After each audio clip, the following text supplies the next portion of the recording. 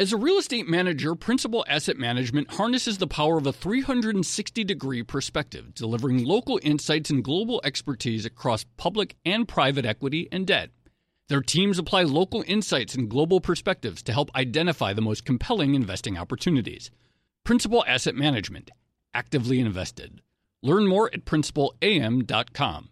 Investing involves risk, including possible loss of principal. Principal Asset Management SM is a trade name of Principal Global Investors, LLC. Hey there, it's Joe Weisenthal. And Tracy Alloway. And we are the co-hosts of the Odd Lots podcast. And we want to tell you about a new podcast here at Bloomberg we're really excited about. Money Stuff, the podcast. That's right. Friend of the pod, Matt Levine, is teaming up with our other friend and Bloomberg TV host, Katie Greifeld, to bring the Money Stuff newsletter to life.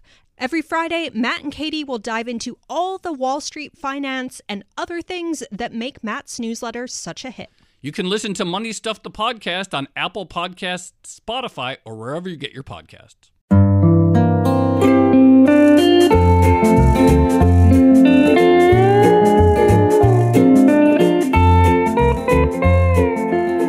Hello and welcome to another episode of the Odd Lots podcast. I'm Tracy Alloway. And I'm Joe Weisenthal. Joe, big news today from Europe, which is that Russia is cutting off supplies of gas to countries, Poland and Bulgaria specifically, that refuse to pay in rubles. And, you know, this is something that has sort of been expected in some sense, but lots of people are viewing this as the beginning of the weaponization of commodities.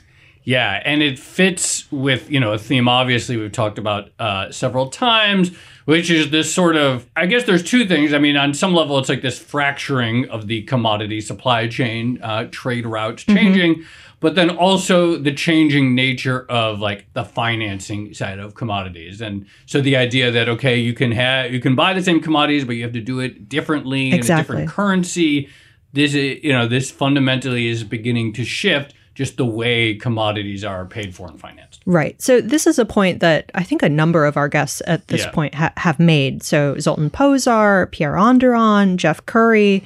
If countries aren't importing Russian gas anymore or oil, they need to find that from somewhere else. And simultaneously, it means Russian gas and oil might be going elsewhere, like to China, to the east. And all of that rerouting is going to take additional money. And we've seen lots of players in the commodities talk about this. They've talked not only about the upfront costs of transportation of commodities, but they've also talked about what all of this means for the market itself. And we've seen intense amounts of volatility, which to some extent mean that the commodities traders are making loads of money. But on the other hand, they are having to deal with this volatility and it can disrupt their business.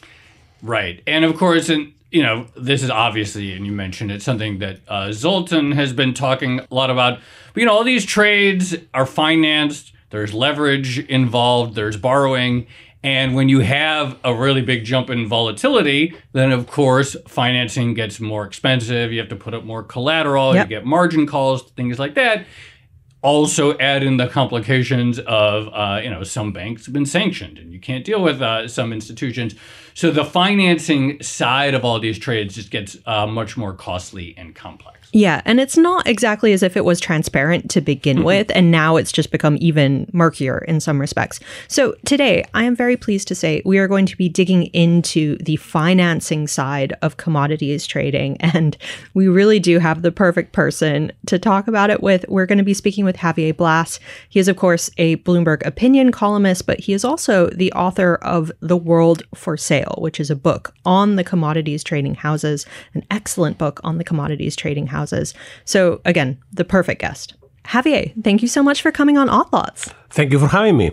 I'm sort of amazed we haven't done this sooner. You're one of the most requested guests on Twitter. People are always saying, when are you getting Javier? And it's like, we're going to get around to it. And then we ran into Javier in the newsroom. It's like, let's just do it right now. I think that's my parents probably on Twitter reaching out to you. Good parents. Why don't we start, I guess, with the basics? I mean, sort of potted history of your book, but how did we wind up with a situation where we have all these independent commodities traders who are dealing with, important goods, things like oil and gas that we depend on for transport and heating, food supply, vital strategic goods? with seemingly not that much oversight. Well, yeah, you are absolutely right. We need the commodity traders because commodities are not produced generally where they are consumed. So you need someone to take the risk of moving the stuff from A to B. And that's the role that the physical commodity traders play. I mean, these are not guys who are betting on the futures market or the options market behind a screen. These are guys who go into upcountry, as we call it, mining the DRC deep into Africa, Peru, oil fields in Iran, and they get the oil, they put it in a tanker, and they transport to the consuming markets, and they finance all that process. They deal with all the logistics, which are mind-blowingly complicated in some cases. You know, the main reason is because commodities are not produced where they are consumed, and they need someone to intermediate that risk, and that's quite a lot of risk. It's financial, it's logistics, it's credit, it's operational, it's weather, it's risky in terms that, you know, some of these commodity traders are often operating on war zones, and you still need them to get the commodities out, and they get pay very well for that service. Yeah, so when I think about like traders, typically in my mind, you know, I imagine someone looking at a screen and there's like, you know, 1 basis point difference between a 10-year treasury and a 10-year treasury futures, and just find some way to like make a penny off of that. But when we're talking about commodities, we might be talking about equivalent barrel of oil moving out of Russia that's $60 cheaper than something, you know, the same barrel of oil in continental Europe. And then their job is to find a way to get that cheaper barrel of oil to someone who wants it. And if you can do that, that seems lucrative. Yeah, that's exactly what they do. At times that is very complicated because, well, you know, you are dealing with all those logistics, you are dealing with all that risk, and because you actually have to put a lot of money at work. The size of the business, I mean, some of these companies, they have turnover of $300 billion, $400 billion a year, which is a mind-blowing number. And obviously, they don't have the profits equivalent to what Apple or Coca-Cola or Amazon will make if they were having those sales. But the size of the turnover is just amazing because of the volumes that they move. I mean, Vitol, which is the world's largest oil trader, moves enough oil to supply 5 or 6 of the largest European economies. Wow. So it's not an easy business at the best of times. You just described it as really complex. What's it like in a moment like we've just experienced over the past month, where we've seen intense volatility? We've had drama with a particular commodities exchange over this volatility and canceling trades and things like that. What actually happens in a period of intense volatility for the commodities traders? Well, the first thing to understand, which is very important, is that physical commodity trading is a highly leveraged business. These companies operate with thin equity and they borrow money from banks. And these are not typically borrowing from Wall Street banks. They are borrowing money from commodity trade finance, which are the typical European bank where you may have a mortgage. Actually, my mortgage bank for my flat in London probably is a big financier of the commodity trading houses. So these are not the big, they are not borrowing money from the likes of Goldman Sachs. They are just borrowing money from European commercial banks. So, sorry, just to be specific, like a BNP Paribas, that sort of thing? Yeah, I mean, BNP Paribas was the largest lender to the industry. It just decided a few years ago to shut down the business after they got involved in some bad case with the U.S. Department of Justice. But we are talking about the likes of Societe Generale, of ING, Credit Suisse, some UniCredit of Italy, that kind of European banks. And well, when commodity prices go through the roof, as has happened in recent days and weeks, 2 things happen for the commodity trading houses. First of all, they need to borrow a lot more money because a barrel of oil is more expensive. So if a barrel of oil a year ago was close to actually almost negative, but say that it was $25 and you were moving 1 million barrels of oil on a super tanker, you needed $25 million to borrow. Today, at more than 100, it means that you need $100 million. So the borrowing needs have increased significantly. Also, because of all the volatility in the futures market, if you are hedging that operation on the futures market, you mean that you are long physical, you are short on the paper side. The price continues to go, so you are getting hit by margin calls. And those margin calls could get very high. We have seen some commodity trading houses getting $1 billion a day of additional variation margin calls. And that combination has really put a lot of pressure on the finance of some of these companies that, as I said, for the starting point, they don't have a lot of equity and they rely on banks. And banks are really reaching the limits of how much money they can lend to them. Why don't you walk us through a trade? I mean, you walk through some of the prices of oil on a tanker, but there's the idea that, okay, there's some buyer who wants oil. There's some seller halfway around the world. And then the trading house makes it happen. But to make it happen, they borrow. They don't want to put up their own money to transport that oil. They borrow for the duration. Like, how long are they borrowing for? Are they revolving lines of credit? Like, walk us through a little bit more, like how the trade works. They have all kinds of different borrowing facilities, from revolvings to bilateral deals to just ad hoc for a transaction. But a typical transaction right now will be buying Russian oil, which is still legal if you are moving it into, say, the Netherlands. Rotterdam is the center of the European oil industry. So say that you are a trading house, Joe Commodities Incorporated, obviously on a tax haven, because all of these companies are incorporated on some places like the British Virgin Islands and similar, and you are buying 1 million barrels of oil from Rosneft, the Russian state-controlled company. You will have put, that's going to cost you around $80 million because Rosneft is selling at a big discount to the market. You probably are going to put perhaps as little as $5 million of your own money, and you're going to go to a bank and you are going to borrow all the rest of the money. And then you will, at that moment, you own 1 million barrels of Russian oil, so you are long physical. You want to protect yourself because you don't want to see a price drop hurting you, so you will take a short position on the futures market to make sure that you are hedged. Long physical, short paper, everything should be fine. And then you get a vessel, which is complicated because there are not many companies who want to go to a Russian port to pick up the crude. You will have to deal with all the operational. Sometimes there is bad weather and you cannot send the ship. So it gets complicated on that. Say that you get everything right. You get the oil into the tanker and then you move it to Rotterdam. You try to discharge into a refinery. But in that period, just in mind that the price of oil goes to from 100 to 150. You are going to be you are fine because you are hedged. But obviously, the margins, the exchange is going to start demanding significant variation margins on that short position.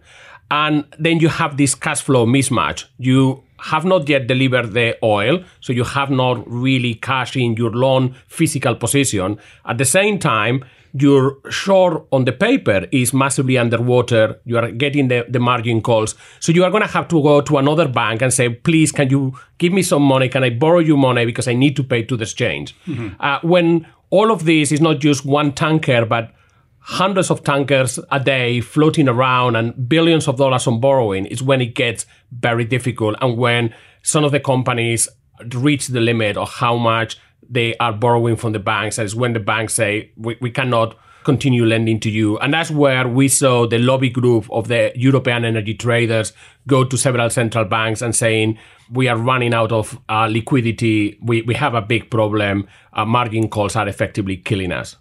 I want to get into this idea of whether or not central banks or governments should support commodities trading and finance. But before we do, one thing I've been wondering, given the volatility and given the types of margin calls that we've seen, do people hedge more or less in this environment? Because you can kind of argue it either way, right? You know, you don't have as much credit, so everything you have is sort of just used up in the trade. Less can be used for the hedge. But on the other hand, there's so much volatility at the moment that you would want to make sure that you're hedged.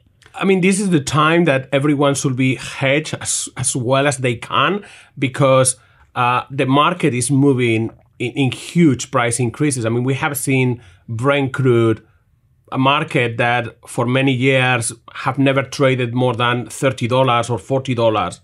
We have seen price movements of $30 to $40 in the space of a week. If you are not hedged, the market could kill you. But you are absolutely right. My suspicion is that a lot of the trading houses have reduced significantly the hedging just simply because they cannot afford it, which is extremely risky, and that's what could bring a company down.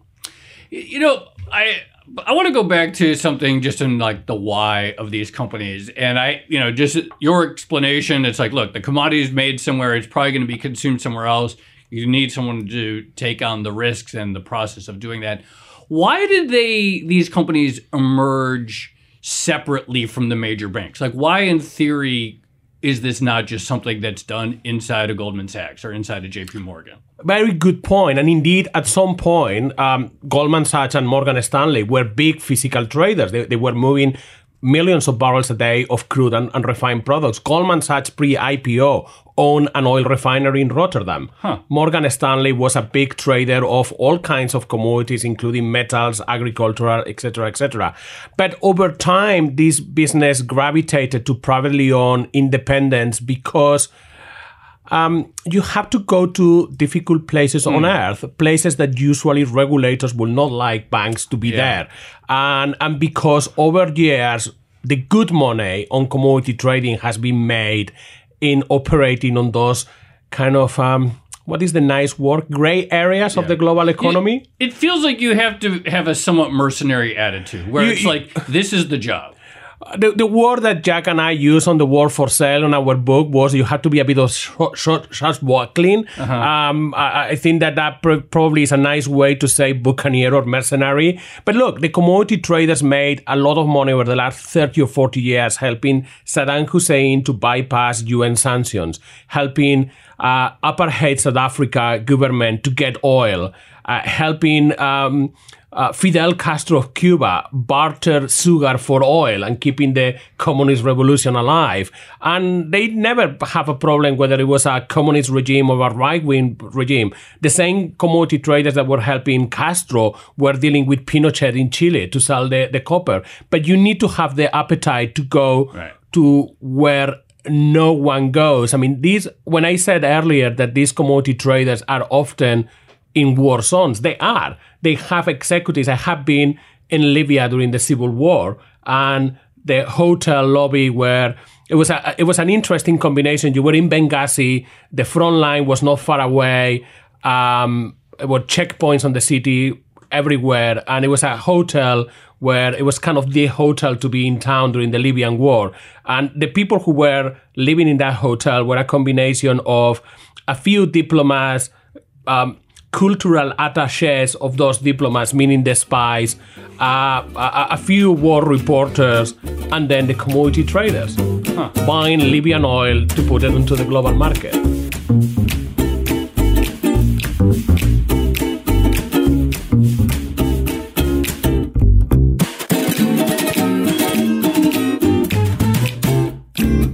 As a leading real estate manager, Principal Asset Management harnesses the power of a 360-degree perspective, delivering local insights and global expertise across public and private equity and debt.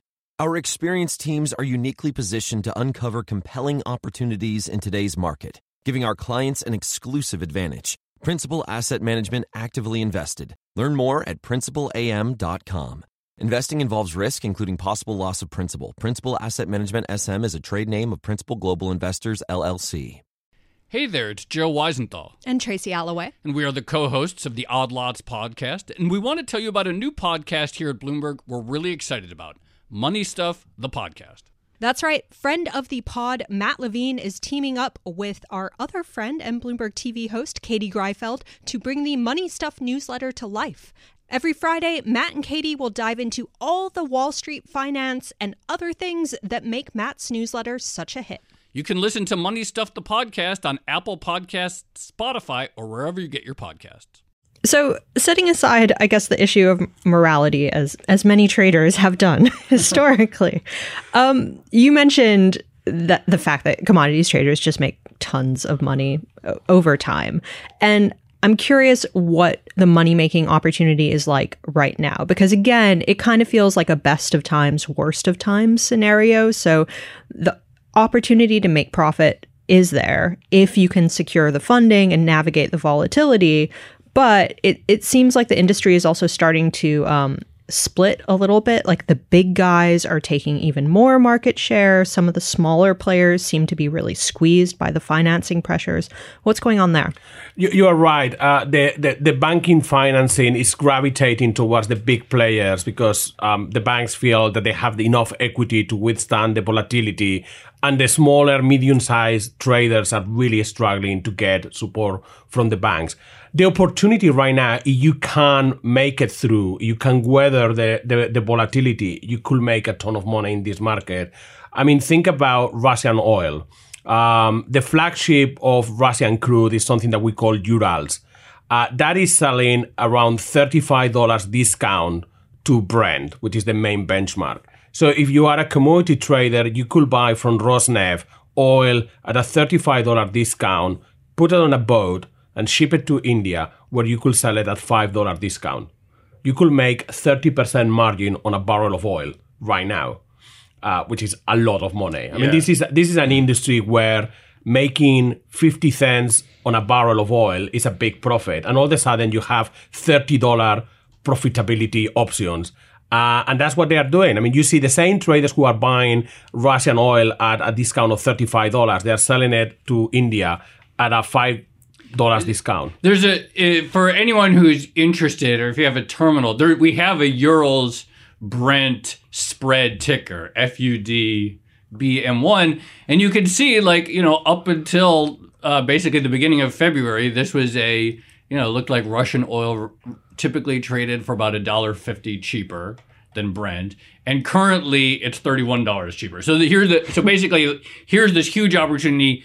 All you need to do is find the boat. It's such a crazy right? Like chart. That's the basic idea. If you can find a boat that can ship it to India for less than $30 a barrel. You need the boat, and you need also a bank who is willing to finance that, or you need to have the equity to finance this operation on your own balance sheet. And then, here's the question: Will Joe Commodities Incorporated on the British Virgin Islands want to get involved in this? Right. Will you want to be trading Russian oil? And many people will say, no, I don't want to do anything with Russia. But a lot of the commodity traders say, well, we are not involved in politics. We are above politics. And we are here about making money. And it's legal to move the oil. So we are going to move it. And they're obviously making a lot of money. Tracy, it actually reminds me a little bit of the Sam Bankman-Fried Bitcoin trade from 2018. Like the huge gap in Bitcoin pricing in the US and Japan, and finding a way to but there's a reason why that gap exists. So, okay, speaking of gaps and crazy charts, there was something that you tweeted this morning, Javier, about the ultra low sulfur diesel futures closing at like a crazy amount. And there have been a couple charts that just look like something weird is going on in the market. We're getting these odd technical squeezes higher. What's going on there, and how is that related to the financing situation? Well, the diesel market, I have been warning that we are talking a lot about the problem in the oil market, the crude market, but where real tightness is what we call the middle of the barrel when it's refined. That's diesel and jet fuel. And we have very little of it because consumption is booming, because Russia produces a lot of diesel. What's happening there is that on commodity markets, when you are on the futures market, at the end of the day, some of those contracts are still physically deliverable. You take a long or short position, and you may take or have to deliver the commodity to the exchange. Inventories of diesel in the east coast of the United States are at the moment at the lowest seasonal level since we have data. That's 32 years. Wow. The pricing point for the futures market for diesel in the United States is here in New York Harbor. That is, New York Harbor is where you price diesel for basically the whole of the Americas. And what happened here really matters. It's so important that it was a big energy trader in the 90s at Morgan Stanley, who he was known as the king of New York Harbor because he controlled all the leases of all the oil tanks, and he could, in some ways, I think that the word manipulate will be wrong, but he could sway the market on his favor very, very often. Because we have so little inventory, everyone who is short in this market is trying to close their positions because come Friday, they need to deliver the diesel. There is no diesel around. The loans are very happy holding their positions. And what we have was a hell of a squeeze over the last 48 hours where the premium for May to June contract ballooned to an incredibly high level. I mean, it's something that, again, this is a chart that we should see a spread of no more than 5-10 cents. 25 cents will be something unprecedented. And yesterday we went beyond 70 cents, which was the chart went amazing. vertical, and it was a clear sign that it was a short position in deep trouble.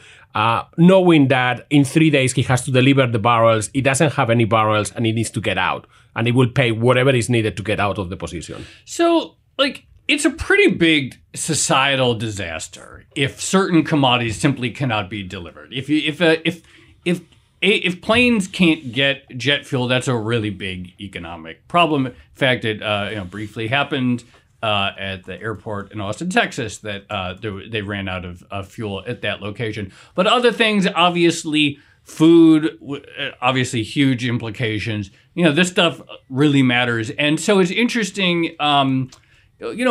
Talk to us a little bit about the role of regulators and the central banks, because there was talk last month with the whole nickel blow up about, well, should the central banks be backstopping or bailing out some of the players in this space because it's so crucial? I mean, what is does there need to be more of a regulatory infrastructure such that if there is need for a bailout or emergency financing, the central banks are in a position to provide it? Well, using the example that I gave you, if Joe Commodities Incorporated, well, you have no regulation. Right. No one is looking at you. It's pretty you could do whatever you please, and this happened. Just in mind that trade that we in mind, buying a barrel of Russian oil and delivering it into Rotterdam, you will encounter not a single regulator other than on the financial side. And the financial side, when you are putting your hedge, you will have the CFTC looking at you what you are doing. But on the physical side,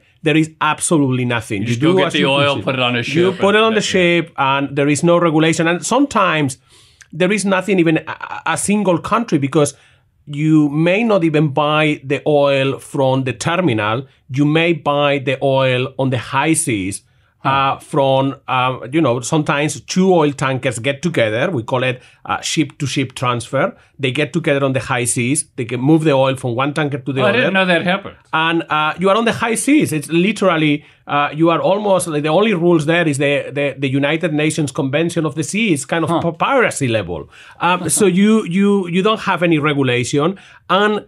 And it's quite interesting, the things that you could get away, or you could almost get away until very recently. For example, if you were incorporated in Switzerland and you decide to bribe someone to get business, a businessman overseas, not only that was considered legal until very recently, but it was tax deductible.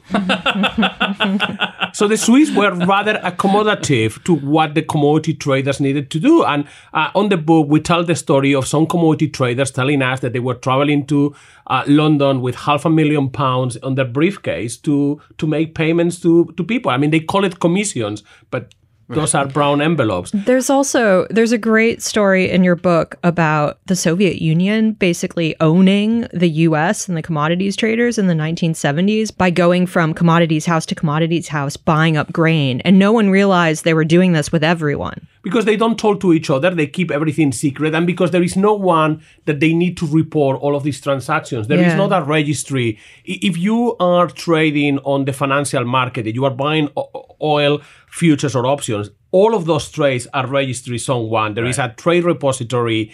The CFTC could look into it. The Fed can look into it. If any indication of wrongdoing, someone can go and see exactly who bought what at what price with whom. On the physical market, you could buy oil, metals, agricultural commodities, and you do not have to disclose anything. There has been attempts. In 1979, the G7 agreed to create an international repository of oil physical deals. And of course, what is now 43 years later, we are here, and that has not happened because opposition from the industry. I can't even imagine getting to the point where people would agree to it now, much less enact it. Like, it just seems like... When I recently was speaking to people on the regulatory wall and say, well, you could create a registry, and they were absolutely bemused that I indicated, look at the G7 1979 communique. It was the summit in Tokyo. It is there. It says, we agree, the G7 agrees to create an international database of trades. And they were like, well, that will not happen now. There's no way that all the countries will agree. So just going back to the central bank point, though, so it seems like so far most of the major central banks have swatted away this idea of providing support. So the ECB kind of did it more definitively. The Fed has made noises that suggest that it's not interested in backstopping commodities traders. Why not? I guess moral hazard is the sort of big one there. But B, it is part of the idea that they get support through banks that are backstopped by the Fed. Yeah, I mean, I think that the central banks have looked into commodity trading recently, and they found two things that I think that they didn't like. One, and the Bank of England was rather candid about it. They put a position paper just indicating that they could not really even understand what was going on because of the opacity of the market. That to see a central bank recognizing publicly, we look at this, we found it to be very opaque. So we don't really know what's going on. It's rather concerning. Both the ECB and the Fed say, well, the threshold for intervention of an unregulated market, as they call it, is very high. And the Fed, using Fed speak, effectively told the industry it will be a good idea if you raise equity and you shore up your own finance. I mean, let's not forget, a lot of these companies are privately owned. There are very few that they are listed on the market, but they are also owned by extremely wealthy individuals. I mean, they are making billions of dollars every year, and the partners could put money back into the business. The problem for the central banks is, what if a big commodity trade company was to fail and it goes under with billions of dollars on credit lines to a bunch of European banks, and all of a sudden you realize that the likes of, we were commenting earlier, banks who have branches on the high street in Europe have $2, $3, $5, $6 billion of exposure, and you don't know what if is anyone else going to come down. The industry gets under massive stress. I think that we can get into a position in which central banks' hands maybe use force into act and supporting the industry. But it gets complicated because, a difference of a lot of the banks, a lot of these commodity trading houses are not even incorporated in Europe. You are going to be bailing out companies that are in the British Virgin Islands, in Dubai, in Singapore, and companies also that, you could discuss whether what Lehman Brothers or Bear Stearns were doing were good for society and so on. But these companies, a lot of the trouble that they're getting now is because they are trading Russian oil, which goes... So just imagine a situation in which a central bank effectively has to bail out a commodity trading house, and the central bank is either the Fed or the ECB, and you are bailing out a commodity trading house which is involved in shifting Russian oil, which is more or less against what a company, a trading house in a tax haven, making it easier for Vladimir Putin to get revenue, and now coming potentially thinking the ECB or the Bank of England or the Fed feel like just in mind what the hearing in Capitol Hill, when they asked Chairman Powell and Secretary Yellen, why you bail out these guys? Yeah. I mean, you understand why the Fed and the ECB were terrified at that situation. But on the other hand, while both the ECB and the Fed have said no, I think that they're very aware that it could be a situation in which they may have to, because the financial health of a number of European banks is at risk.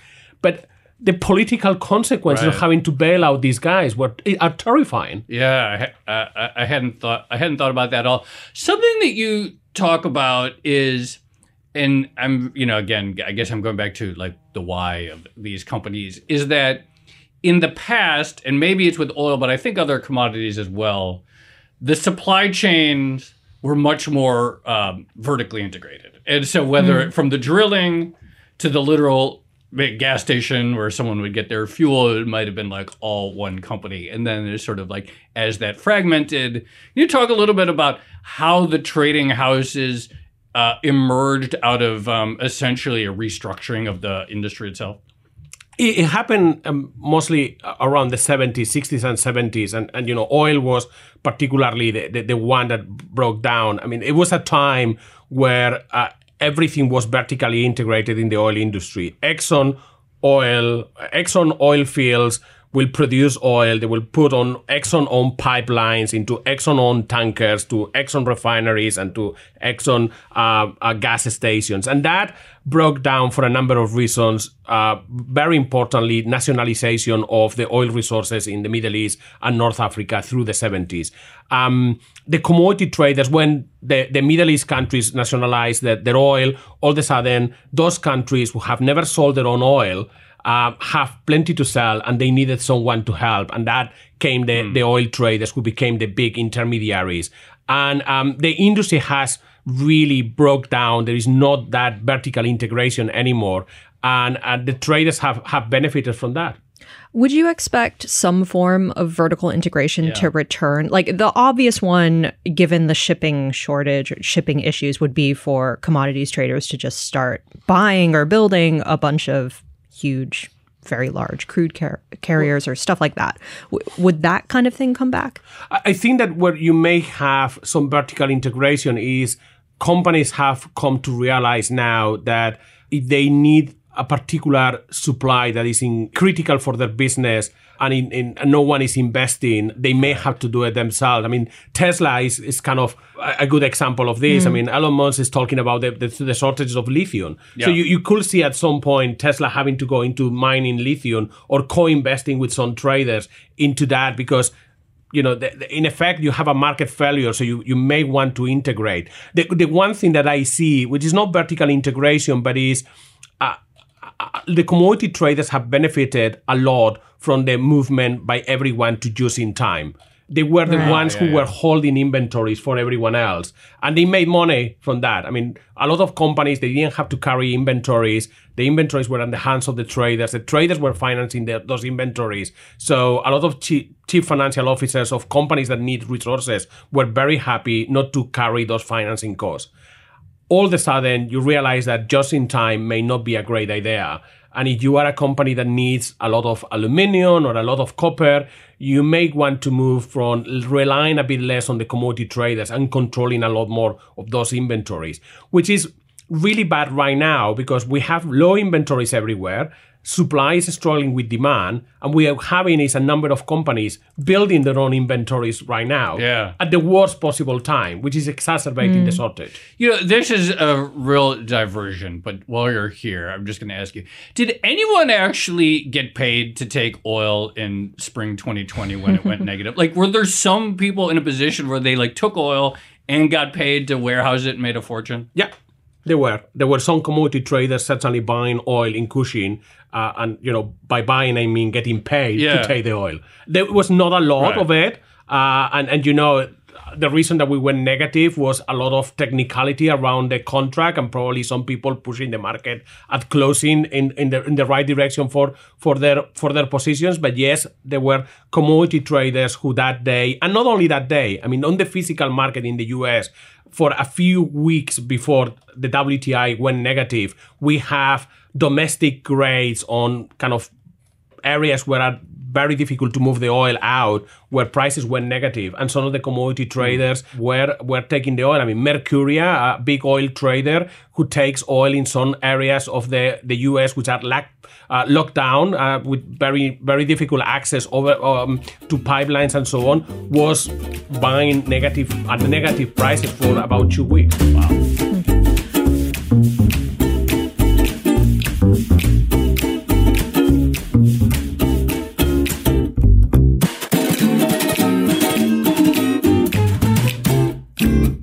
As a leading real estate manager, Principal Asset Management harnesses the power of a 360-degree perspective, delivering local insights and global expertise across public and private equity and debt. Our experienced teams are uniquely positioned to uncover compelling opportunities in today's market, giving our clients an exclusive advantage. Principal Asset Management actively invested. Learn more at principalam.com. Investing involves risk, including possible loss of principal. Principal Asset Management SM is a trade name of Principal Global Investors, LLC. Hey there, it's Joe Weisenthal. And Tracy Alloway. And we are the co-hosts of the Odd Lots podcast. And we want to tell you about a new podcast here at Bloomberg we're really excited about. Money Stuff, the podcast. That's right. Friend of the pod, Matt Levine, is teaming up with our other friend and Bloomberg TV host, Katie Greifeld, to bring the Money Stuff newsletter to life. Every Friday, Matt and Katie will dive into all the Wall Street finance and other things that make Matt's newsletter such a hit. You can listen to Money Stuff, the podcast on Apple Podcasts, Spotify, or wherever you get your podcasts. There's one part of the commodities ecosystem that we haven't really discussed yet, and it was the drama that I was referring to in the intro, and that's the exchanges. And the big drama was the London Metals Exchange canceling a bunch of nickels trades after the price just went absolutely nuts. And this was really controversial at the time. But, you know, obviously a lot of what the commodities traders are doing are through futures contracts that go through an exchange. What sort of response have we seen from the exchanges in terms of adapting to this new environment?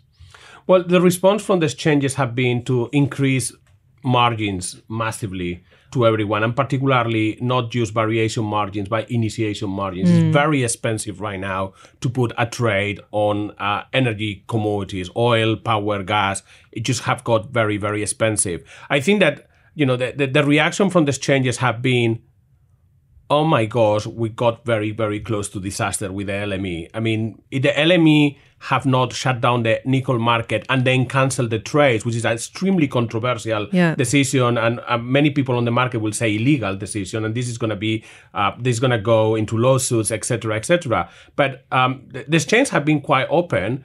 4 or 5 brokers will have default that morning. The market was shut down at 8:15 in the morning, and the trades were canceled at 8:15 in the morning. Margin calls were due at 9. So we can say that 4 or 5 big brokers at the LME were 45 minutes from going belly up. Wow. If the brokers go, what happened to, because then the brokers default to the exchange and the clearing house. What will have happened to the clearing house? The exchange said that the clearing house will have survived, but we don't know the reality. And what will have happened to some of the banks, which are behind the brokers? I mean, the financial consequences could have been significant billions of dollars of losses. Yeah. And you know, a lot of the risk today, we have moved the risk out of OTC markets into clearing houses.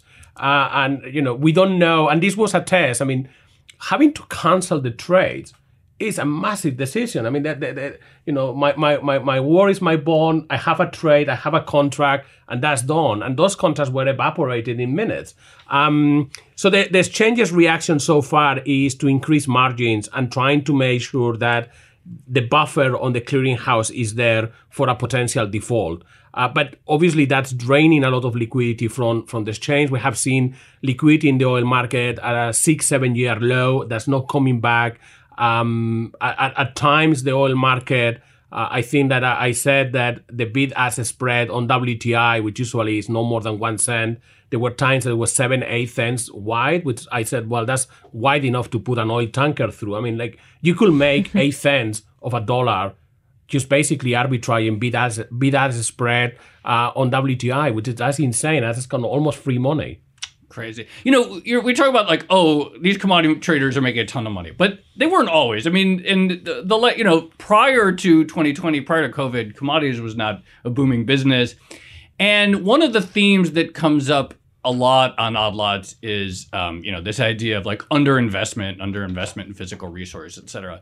But I'm curious also about like the sort of, I guess, the ESG aspect, because my impression is, and I think some people want to dismiss that, other people say it's everything, but my impression is a lot of people just either different kinds of financial companies just sort of like cut all of their units related to extractive industries, related to mining and so forth. They're like, we're just going to get out of this business.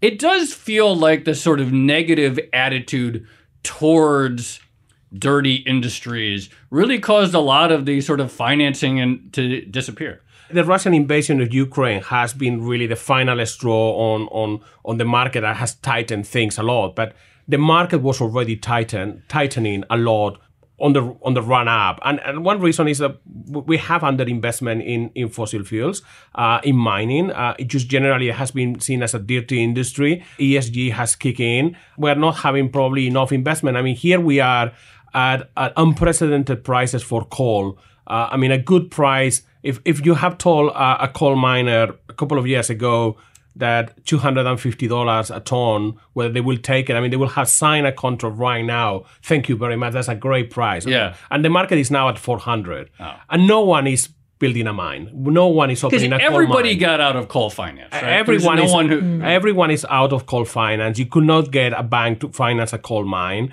And, some of the coal companies, I speak to the CEOs and say, why you are not now announcing a big expansion and so on? Because he said, if I announce that we are expanding production capacity, my share price goes down 10%.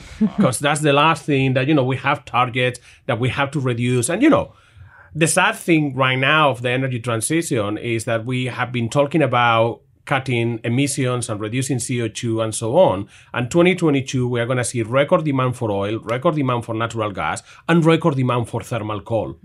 And that's despite the fact that we have been trying to reduce reliance on thermal coal for the last, some people will say 150 years, but seriously for the last 20 years. I have a related but slightly weird question. But speaking of underinvestment, central banks around the world gearing up for rate hikes if they haven't done so already. And the whole intent there is to try to bring down inflation, which presumably would lower commodities prices.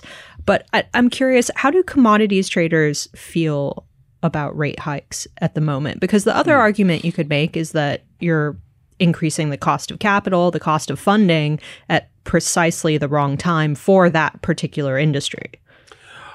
Commodity traders, they feel that demand is outstripping supply and that the only thing that could bring down the market is just a good old-fashioned recession. So can you reduce commodity prices via interest rate hikes? Yes, but at the cost of killing the economy. But if you are going to achieve the soft landing, I don't think that you are. The demand is going to be still there. I don't see how that's just going to reduce inflation.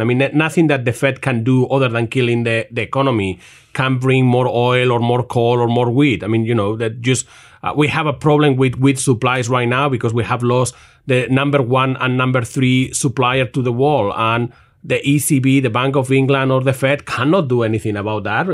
Higher interest rates are not going to produce more wheat, and they're not going to produce more oil. But, interestingly, this is a statement of the obvious. Right now, the global economy faces much higher energy costs, much higher food costs, and higher cost of money. So, I have a hard time wrapping my head around how big of a deal it is to say, okay, some European countries are going to buy Russian gas in rubles, or maybe China is going to enter into some contract with Saudi Arabia to use yuan. Some people, when these headlines hit, oh, there's a huge deal, it's the end of the dollar. And I'm always not sure how to think about it. Just what's your take, and how significant is pricing commodity sales in non-dollar currencies? Is it a big deal, or is it sort of just accounting? Depends on what we are talking about. If we are talking about pricing the commodity in a non-dollar currency, then I think it's a big deal. But a lot of what we are talking about is about invoicing. The commodities is still priced in dollars, but you switch. You are priced in dollars, but when you transfer the money, you wire the money in a different currency, which is a very different thing from non-pricing in dollars. Look, I do think that it does have an impact. Obviously, there are a number of countries that they try to reduce their reliance on the dollar. But it was quite interesting. I was recently speaking to a senior executive of a Middle East company about would you want to get paid in yuan? And he's not a friend of the United States, this particular gentleman. But he said, and then what do we do with the yuan? Right. We get pay with the yuan. It's not properly convertible. We can pay for Chinese goods, but do we have enough demand for Chinese stuff? And said they may not like the dollar, they may not like policies with the United States, but they know that the moment that they have the dollars, they can convert that to anything that they want. They can move it around, etc., etc. So you've been covering commodities for a very long time, and obviously your book deals with the long-term history of commodities trading. What about the past month or so has surprised you? What's been the most striking to you? A couple of things. I have been struck by how little regulators in this day know about the industry. The fact that a lot of them seem to be completely in the dark of what's going on and who are the big players and how things work. Considering that we have had several Whitecap calls, I would have thought that the regulators will have really getting up to a speed onto that. And I that is really concerning because I'm not a big believer that you need super extra heavy regulation on commodities, but it really concerns me when regulators and policymakers basically have no idea what's going on. That remains a surprise. The other one, on the other hand, has been self-sanctioning. How public pressure has led to so many players to say, even if this is legal, we are not going to touch it. I don't know, this is an era of social media where public pressure goes quicker to companies, but in the past, I would have expected a lot more companies to continue dealing on Russian oil with no problem. And we have seen a number of companies just, taking a step back. And the companies that try to use the old tricks, like do blending and things like that, getting name and shame and very, very quickly say, oh yeah, our mistake, we're not going to do that. Yeah, you've had some great columns about blending it. They call it Latvian oil. That's the Latvian blend. It's like a coffee. It's like a coffee. It's like coffee or cocktails. You kind of you mix. So it's when Russian oil is not really Russian oil. I mean, for some companies they will say that as long as 51% of the oil is from somewhere else, the other 49% could be Russian, and then they invent all these names which are kind of cocktail names, Latvian blend, Turkmenistani blend, to avoid calling it 49% Russian. I just have one more question, and I guess it's like a culture thing again, but in this world of commodities being so important, when I think of traditional traders, maybe they're like physicists these days or electrical engineers or mathematicians or something. Who becomes commodity traders? I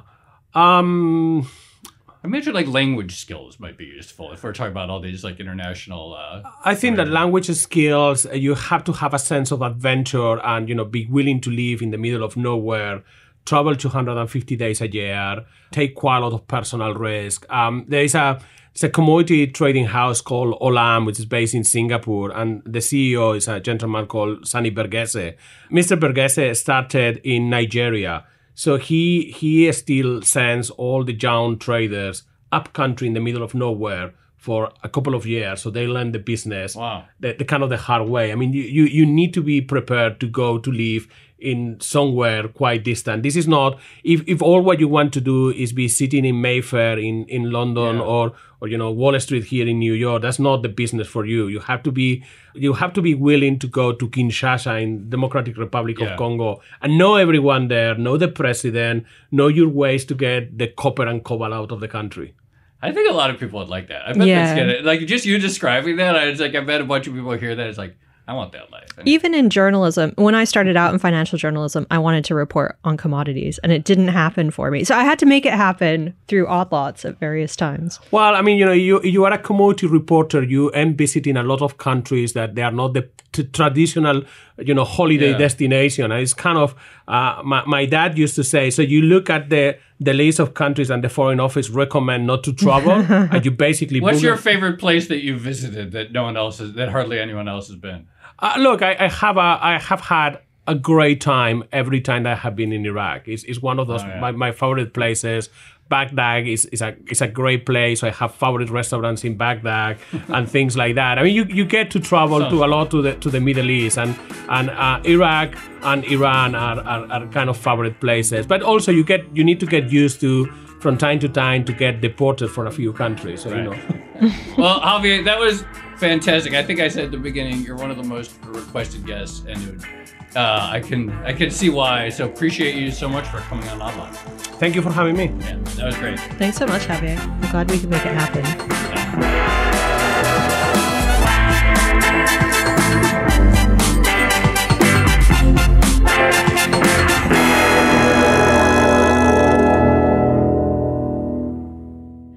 So, Joe, obviously that was a really enjoyable conversation. One of the things that struck me is just how untransparent this market seems to be. And, Javier's point about how we still don't have a trade repository for physical commodities is just like in this day and age, on the one hand, everything in the world seems to be tracked except actual physical vital goods, which is insane. But on the other hand, I cannot see anyone in the current environment actually agreeing to do it. Yeah, when you actually, that's what I thought too. And when you actually think about what it would take, it's like, how would you even do that? Like, how would you regulate and create a central repository for something in which you can literally swap the oil from one boat to another boat, and you could mix the oil? So, he was talking about the Latvian blend of, okay, you have a barrel of oil that's 49.99% Russian and 50.01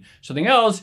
Like the complexity of that, like how would you even like start to conceptualize tracking every trade when there's so many ways to just do a unilateral one-to-one handoff of a good? You could see why it's so tough. Absolutely. And then the other thing that was striking to me, I don't know, a lot of it felt like confirmation of this idea that going forward, getting commodities is just going to cost more money. Like it's going to be more difficult to get financing. There's going to be extra volatility, it seems like, which means you have to pay additional variation margin. The exchanges have already upped the initial margin. So the whole thing, and I haven't even mentioned shipping costs through the roof. And insurance. It just feels like everything is coming together to make it more expensive.